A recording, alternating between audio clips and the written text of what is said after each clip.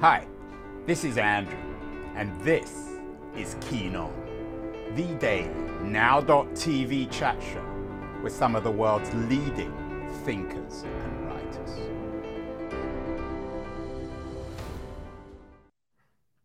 Hello, everybody. It is July the 15th, 2022. Books have funny histories, funny narratives of their own. When you go to the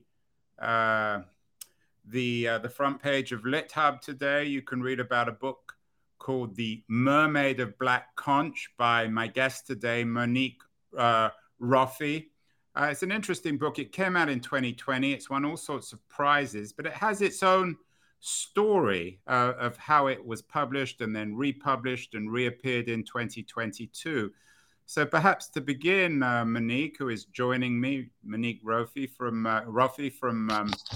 Mile End in East London. Monique, tell me the story of this book. It's a funny story, isn't it? A wonderful story. It's a prize winner, and it's a remarkable book. So before we even talk about the book itself, the narrative as a novel, perhaps we might talk about the narrative of the commercial book.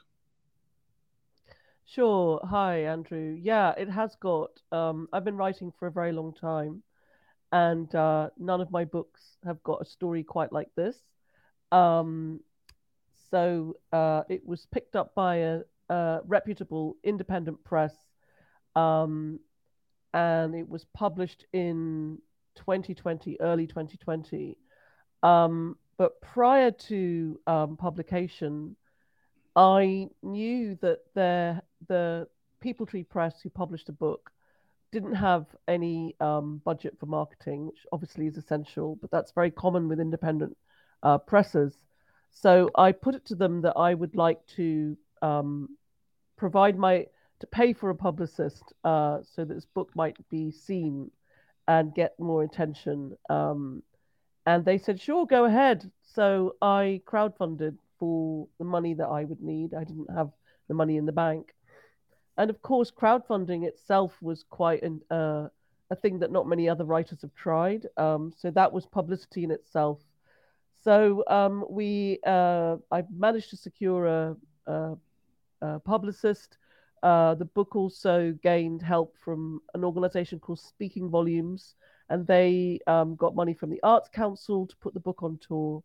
So early 2020, I was thinking to myself, okay, this book might have a chance of being read and seen, and then COVID struck, so it was published in early April. And after COVID struck, the book kind of got completely swamped. It kind of fell into this chasm, as did many other novels, fell into a chasm. And many other writers came to help The Mermaid of Black Conch and launching it on various platforms. Nikita Gill, Bernardine Evaristo, David Nichols, there are all kinds of writers that came to not just my rescue, but other writers who are having exactly the same problem, like we were being published in the middle of the first wave of COVID. But even with all of that help and all the crowdfunding and all the Arts Council grant, I still knew that COVID was much bigger than any book, including my book. So by July or August of 2020, I just assumed the book was dead in the water. But then it took on a life of its own. So it has been a remarkable journey. It started being noticed by judges on prize panels, and then it won a big prize, and then it was republished, and now it's out in the US. How does it feel to have such a hit book in terms of this odd narrative? And suddenly, does it acquire a kind of life of its own, Monique? Yes, it has, very much so. It's now been translated into it's going to be translated into about 12 languages. The book isn't written in standard English, it's written in a kind of parlance or a Creole English. So one of the languages it's going to come out in is Japanese. It's also appeared in Russian. It's going to be published in Croatian and Romanian and all sorts of language, Turkish, Polish. And so it's incredible. It's absolutely incredible. When that happens to a book, it kind of moves away from you and everybody's really interested in the book. Of course, I wrote the book. I wrote the book a long time ago in 2016 and 2017. But, to watch it now come out in German and Japanese and Polish many years later, it's become quite a surreal experience, because people do really love this book, and I'm flying around Europe later in the year to talk about it, obviously. But it feels very far away from me now. It's like somebody else wrote it. It's funny. You've written a number of other books, some with a Caribbean theme, others perhaps with a more English one. Do you still feel that the Black Conch book is part of your family of books? How do you Yeah, think the definitely. book thinks of itself in terms of your other books, and how do your other books think of it, perhaps with a degree of envy?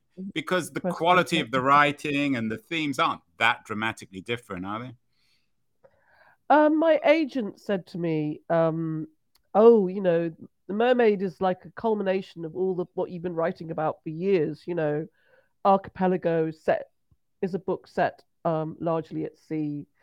Um, the Tryst and some of my books about female desire and sexuality, that's in there too.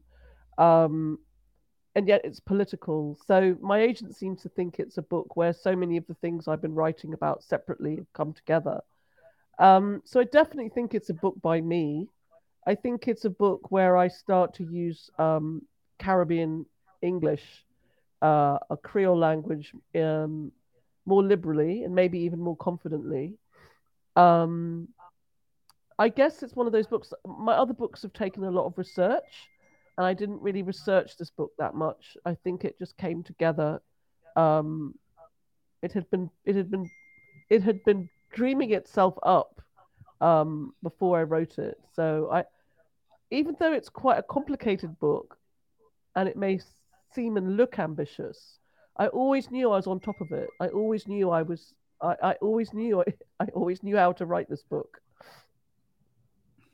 How do you feel, Monique, about it being core? In my research, I keep on coming across this term Caribbean novel. Your origins in part are from the Caribbean, but you live in London, in Mile End, in East London. You teach in Manchester. Much of your Mm. upbringing was in the UK. Are you comfortable with it being called a Caribbean novel? And what exactly does that even mean? Um, I am very much Caribbean. Caribbean diaspora.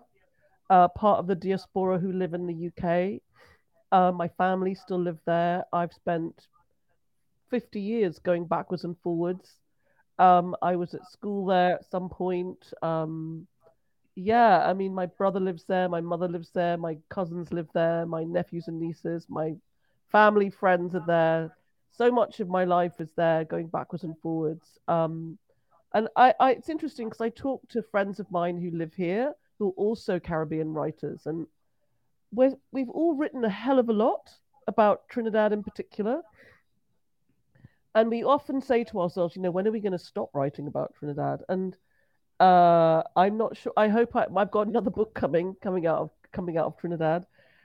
It's such a polyglot, um, mixed up place, and there's so much to say about it. And it is a big love affair. It has definitely been a lifelong love affair. Um, and there isn't really one single narrative when you come from a place like Trinidad, which is home to um, people of African origin, people of Indo-Caribbean origin, Indian origin, uh, European origin, Portuguese origin, Muslim, Hindu, Buddhist, all kinds of people have ended up in the Caribbean. Um, I'm one of them. I happen to have a family who went out there in the 1950s and stayed. So I'm just part of the mixture. And I am very comfortable with the Caribbean label. It's it's something that I've grown into. People put on my books. They're set in the Caribbean. Yeah, I am very comfortable with it. Monique, your book has been acclaimed by many, many people. It won awards. It's an incredible achievement. Maggie O'Farrell wrote, she called it a daring, mesmerizing novel. And Maggie says you single-handedly have brought magic realism up to date. Of course, when we think of magic realism, perhaps the first wave or the foundations of magic realism was in Latin America. When I was looking earlier and doing my research for this at the map of Trinidad and Tobago, it's really close to Latin America. When you think of yourself as a Caribbean writer and as a Caribbean person, how do you relate to Latin America? Do you consider yourself simply part of that tradition, or is it somehow separate? I've never actually even set foot in Latin America. Actually, that's not true. I've been to Colombia. I've been to Panama, but I don't know South America very well at all. Were you influenced by the magic Latin American magic realism? I mean, I definitely think so. I definitely think, because I've been writing magical realism for all my books. The ones that aren't even set in the Caribbean are very magical real. So I think for me, it's always been something that I've never had to try too hard to do or be. It seems to be an aesthetic that just came so naturally to me, right from my first novel, Sundog, which is set in London, right through to my book, The Tryst, which is also set in the UK. All my books seem to just explode with this. It just seems to be something that has come very, very immediate for me, right from the word go. It's just always been there. And I think it comes from, yes, it comes from our literary tradition, the Americas. It comes from Juan Rulfo, Gabriel Garcia Marquez, Isabel Allende, many others, many other Caribbean writers as well have used magical realism. And also our language is it's a polyglot place, and our language is a fusion of African and French, and it's a creolized language. So to be from where I come from is to be creolized, is to be mixed in culture, mixed in language, mixed in awareness, colonial, post-colonial, all of it. It's just, you don't really get to stand in a sort of square patch of the Caribbean and sort of go, okay, this is where there is no mixture, nothing is being mixed up. So I come from a place where this is just going on. It's in the air, it's in the water, and yeah, I don't know if that answered your question. Monique, you got a great review, as I'm sure you saw in the New York Times this week. The review suggests that you explore the legacy of colonialism and enslavement on a Caribbean island, which is, of course, true. You noted earlier you're a political writer, but this is fantasy. It's a love story. It's a remarkable book, very hard to describe. Do you see it as one of your more political books, or is it just as political as your other writing? I think it's as political as my other writing. If you look at House of Ashes, that is about a coup d'etat. That's set in the middle of a political overhaul. If you look at the Tryst is about, is such a sort of all about sexual politics, heteronormative sexual politics between a couple being disrupted.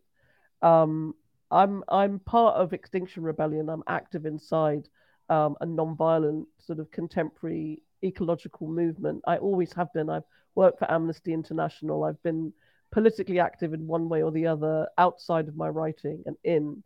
I'm an intersectional feminist who's I also happen to be very awkwardly, European, white, I'm a white woman, it's the worst thing in the world.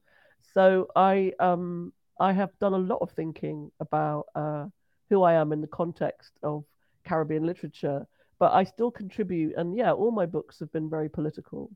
And it's really, I've just judged the Orwell Prize, actually. I was one of the fiction judges. And we just gave the prize to this book, Claire Keegan, Small Things Like These. And it was announced last night.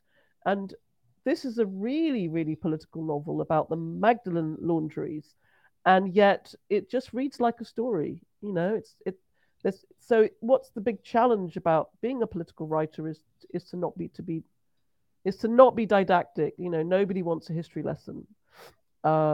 We just want a story. Yeah. I know you wanted us to mention a book. This is a great book. Small Things Like These. Yeah, well, I have to get Claire on the show. Yeah, so yeah, I don't Monique, think it's more political. I think it's as political as anything else I've written. Monique, as we talk, I know it's very hot in London, in East London. It's about 40 Yeah. degrees. I think record temperatures. I know you're part of a group, a writer friends, Mm, writer mm. rebel about Right part of as the well. Extinction Rebellion. Hmm. How central is environmental issues to your writing and to your politics, and how does that play out in the Caribbean, in Trinidad and Mm. Tobago, in contrast with, say, the UK, where the impact of climate change is quite different, I think? Well, in 2008, which is about 15 years ago now, my brother lost his home in a flood.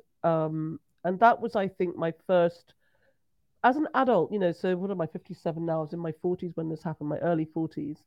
I think climate change came really, really dramatically and catastrophically into my family in 2008.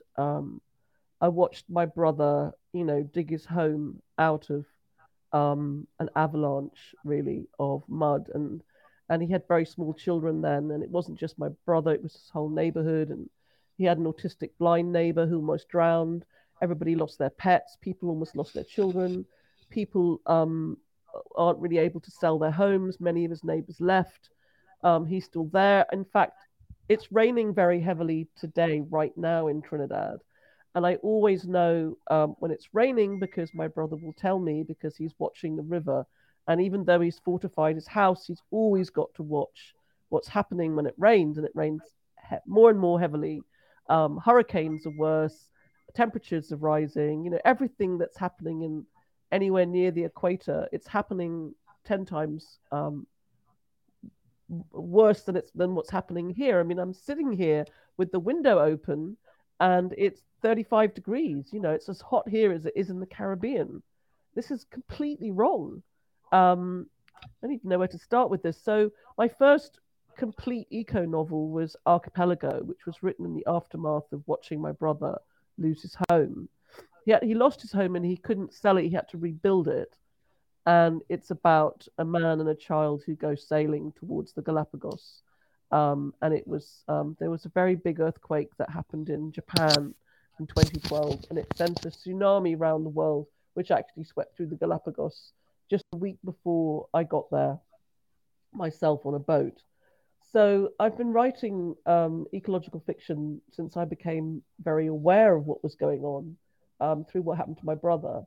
I co-founded Writers Rebel with some friends in 2019, and we have become an active campaigning group inside Extinction Rebellion ever since. And I could talk a lot about what we do.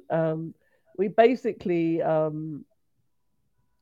are involved in galvanizing writers to rebel and become more aware. We've done many, many events, many actions. We do all kinds of things. Look us up, writersrebel.com. And of course, the police have now clamped down. There's been a police bill that's gone through recently at the end of June, which making it harder and harder for Extinction Rebellion to rebel in the way it does. That's not Monique, necessarily. um, you teach for a living as well, University of Manchester. How central I do do. you make your politics and the act Mm. of political writing in your teaching? Is it central? Well, that's interesting because obviously you never want to persuade anyone one way or the other. We've just set up with me and a You colleague. never, you don't want to convince people that your Well, version of the world's an important one? I don't think that's up to me to do as a teacher. No, I don't think. I mean, I actually don't think I've ever taught anybody who's consciously right wing, but I certainly wouldn't want to. I wouldn't want to feel that. Well, actually, that's not true. I don't think I need to radicalize or politicize anybody who comes to learn how to be a writer.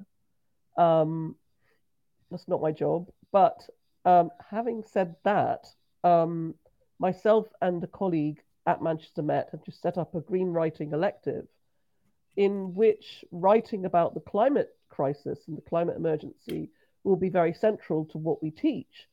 The thing about uh, green writing or green is that it's not political, it's apolitical, it's cross-party. I don't think anyone could deny it's happening, whichever way. I mean, it's interesting because obviously there are climate deniers um, in the right wing in America, across the world. But inside right wing parties, there are also climate activists. Does that make sense? There's Yeah, climate I think it does. activists on It's either funny, side of the spectrum. Yeah. So we've we talked a do lot, have. Monique. This first time you mentioned America, we did a show last month with a Pulitzer Prize winning history of Cuba and American history by Ada Mhm, Ferrer, mhm, historian at NYU. mhm, And she suggested that the 300-year-old Cuba American relationship could have been written by a Latin American novelist, uh, perhaps one like you. How do you think of Cuba in the context of the Caribbean and in the mm, context of Trinidad and Tobago and the historical mm, tradition that you write in? mm. Well, wherever there's been socialism, active socialism, it's been stamped out in the region. It doesn't have a chance of survival. So Maurice Bishop in Grenada, Cuba, it's not something America wants, so America stopped it. And also, Cuba had links to communism. It's understandable, but it's incredibly regrettable because it never got off its feet. There's no chance for socialism to sort of take seed, take root, start to work before it gets you know turned down. It's really, I think it's really terrible generally, the way socialism seems to have socialism does work in certain countries. If you look at Finland or the Scandinavian countries, I look at them as sort of democratic socialist countries that are healthy working models. And then I've seen we don't really see it survive elsewhere. Imagine if Russia was a bit like a really healthy socialist democratic republic where it really worked. Everyone paid high taxes, but it was just this the wealth was spread. It was perfectly, people from other countries went to Russia to learn how things worked. Russia was a place where there were no oligarchs, where imagine a massive country like Russia or China where which looked like Finland or Sweden. It's hard. So sorry, I'm taking it away from the Caribbean. I've been to Cuba only once, and it just was such an awful, sad place. A sad place, terrible place, big failure of a place. Um, and there's so much to say about Cuba. Where do I start? Do you think that the Where would challenges of yeah. writing magic realism in a fictional sense are the same as thinking with a magic realism about politics, or are they somehow separate? About political change, does it require the same kind of leaps of imagination, creativity? I don't know if I understand that question. Sorry, I've got another book under my. Have you read this? Have you seen that? That's a Oh really yes, yes. fascinating. You've read I've that. I brought that book up a lot of times. What do you think of it? I think this is kind of what you're talking about. I think it's crazy. It's a good book. It's a good book, and it is a political book, and it's a book about environmental collapse.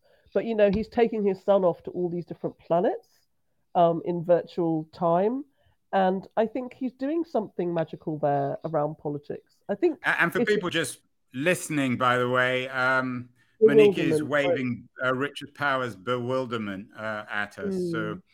uh, And I perhaps you think might explain a little bit more, Monique, because not everyone will have read that book.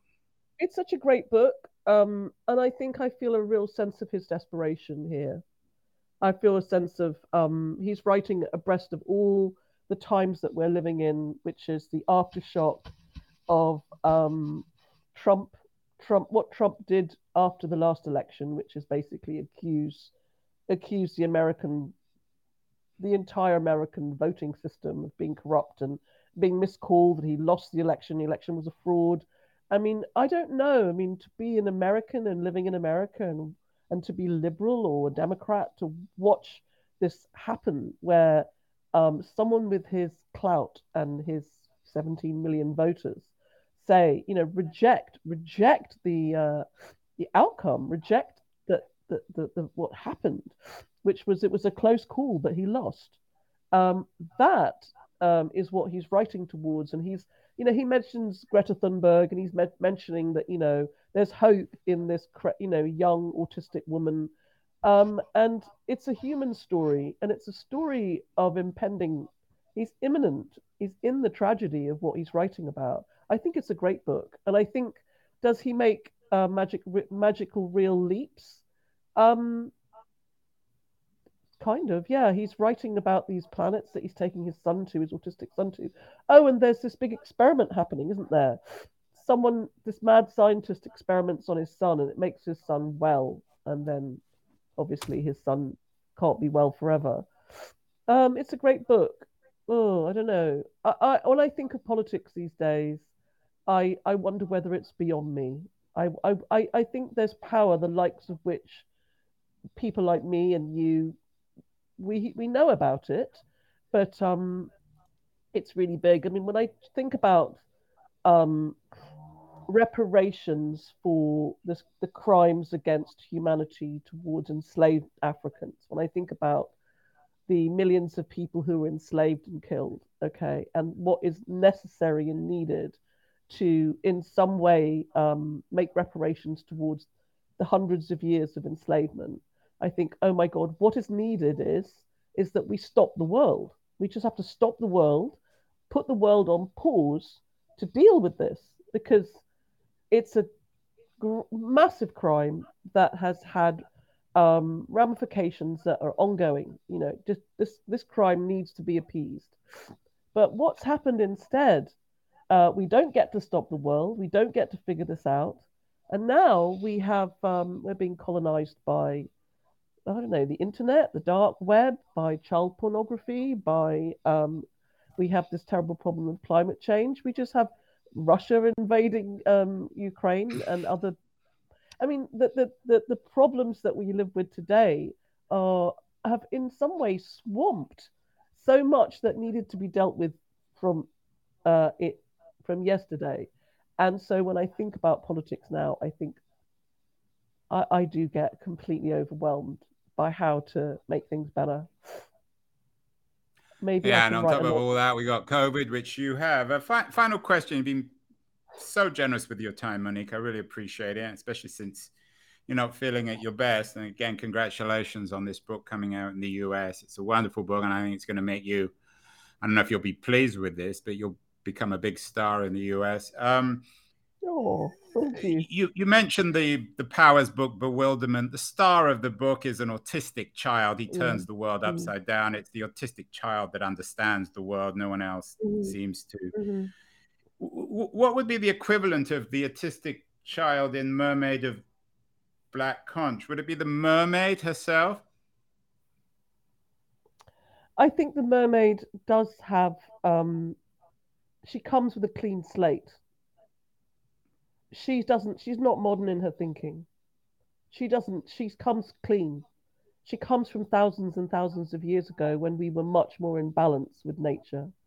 She understands the natural world innately, and I do believe that that understanding of nature is in our collective humanity, in our DNA. It's still in us. It's still in us. So she doesn't come. So in a way, she's unwooable. It's hard to pay court to my mermaid because she doesn't really understand the rules. Yeah, she comes clean. I don't know whether I'd say she's an autistic child, but she comes with innate understanding of how to be in sync with nature. Um, is she a magical creature? She is. I mean, mermaids are one of these magical creatures that we've invented. They come from our collected iconography. We've been dreaming mermaids up for thousands and thousands of years. She's a woman and she's the ocean, fused together. She's incredibly powerful.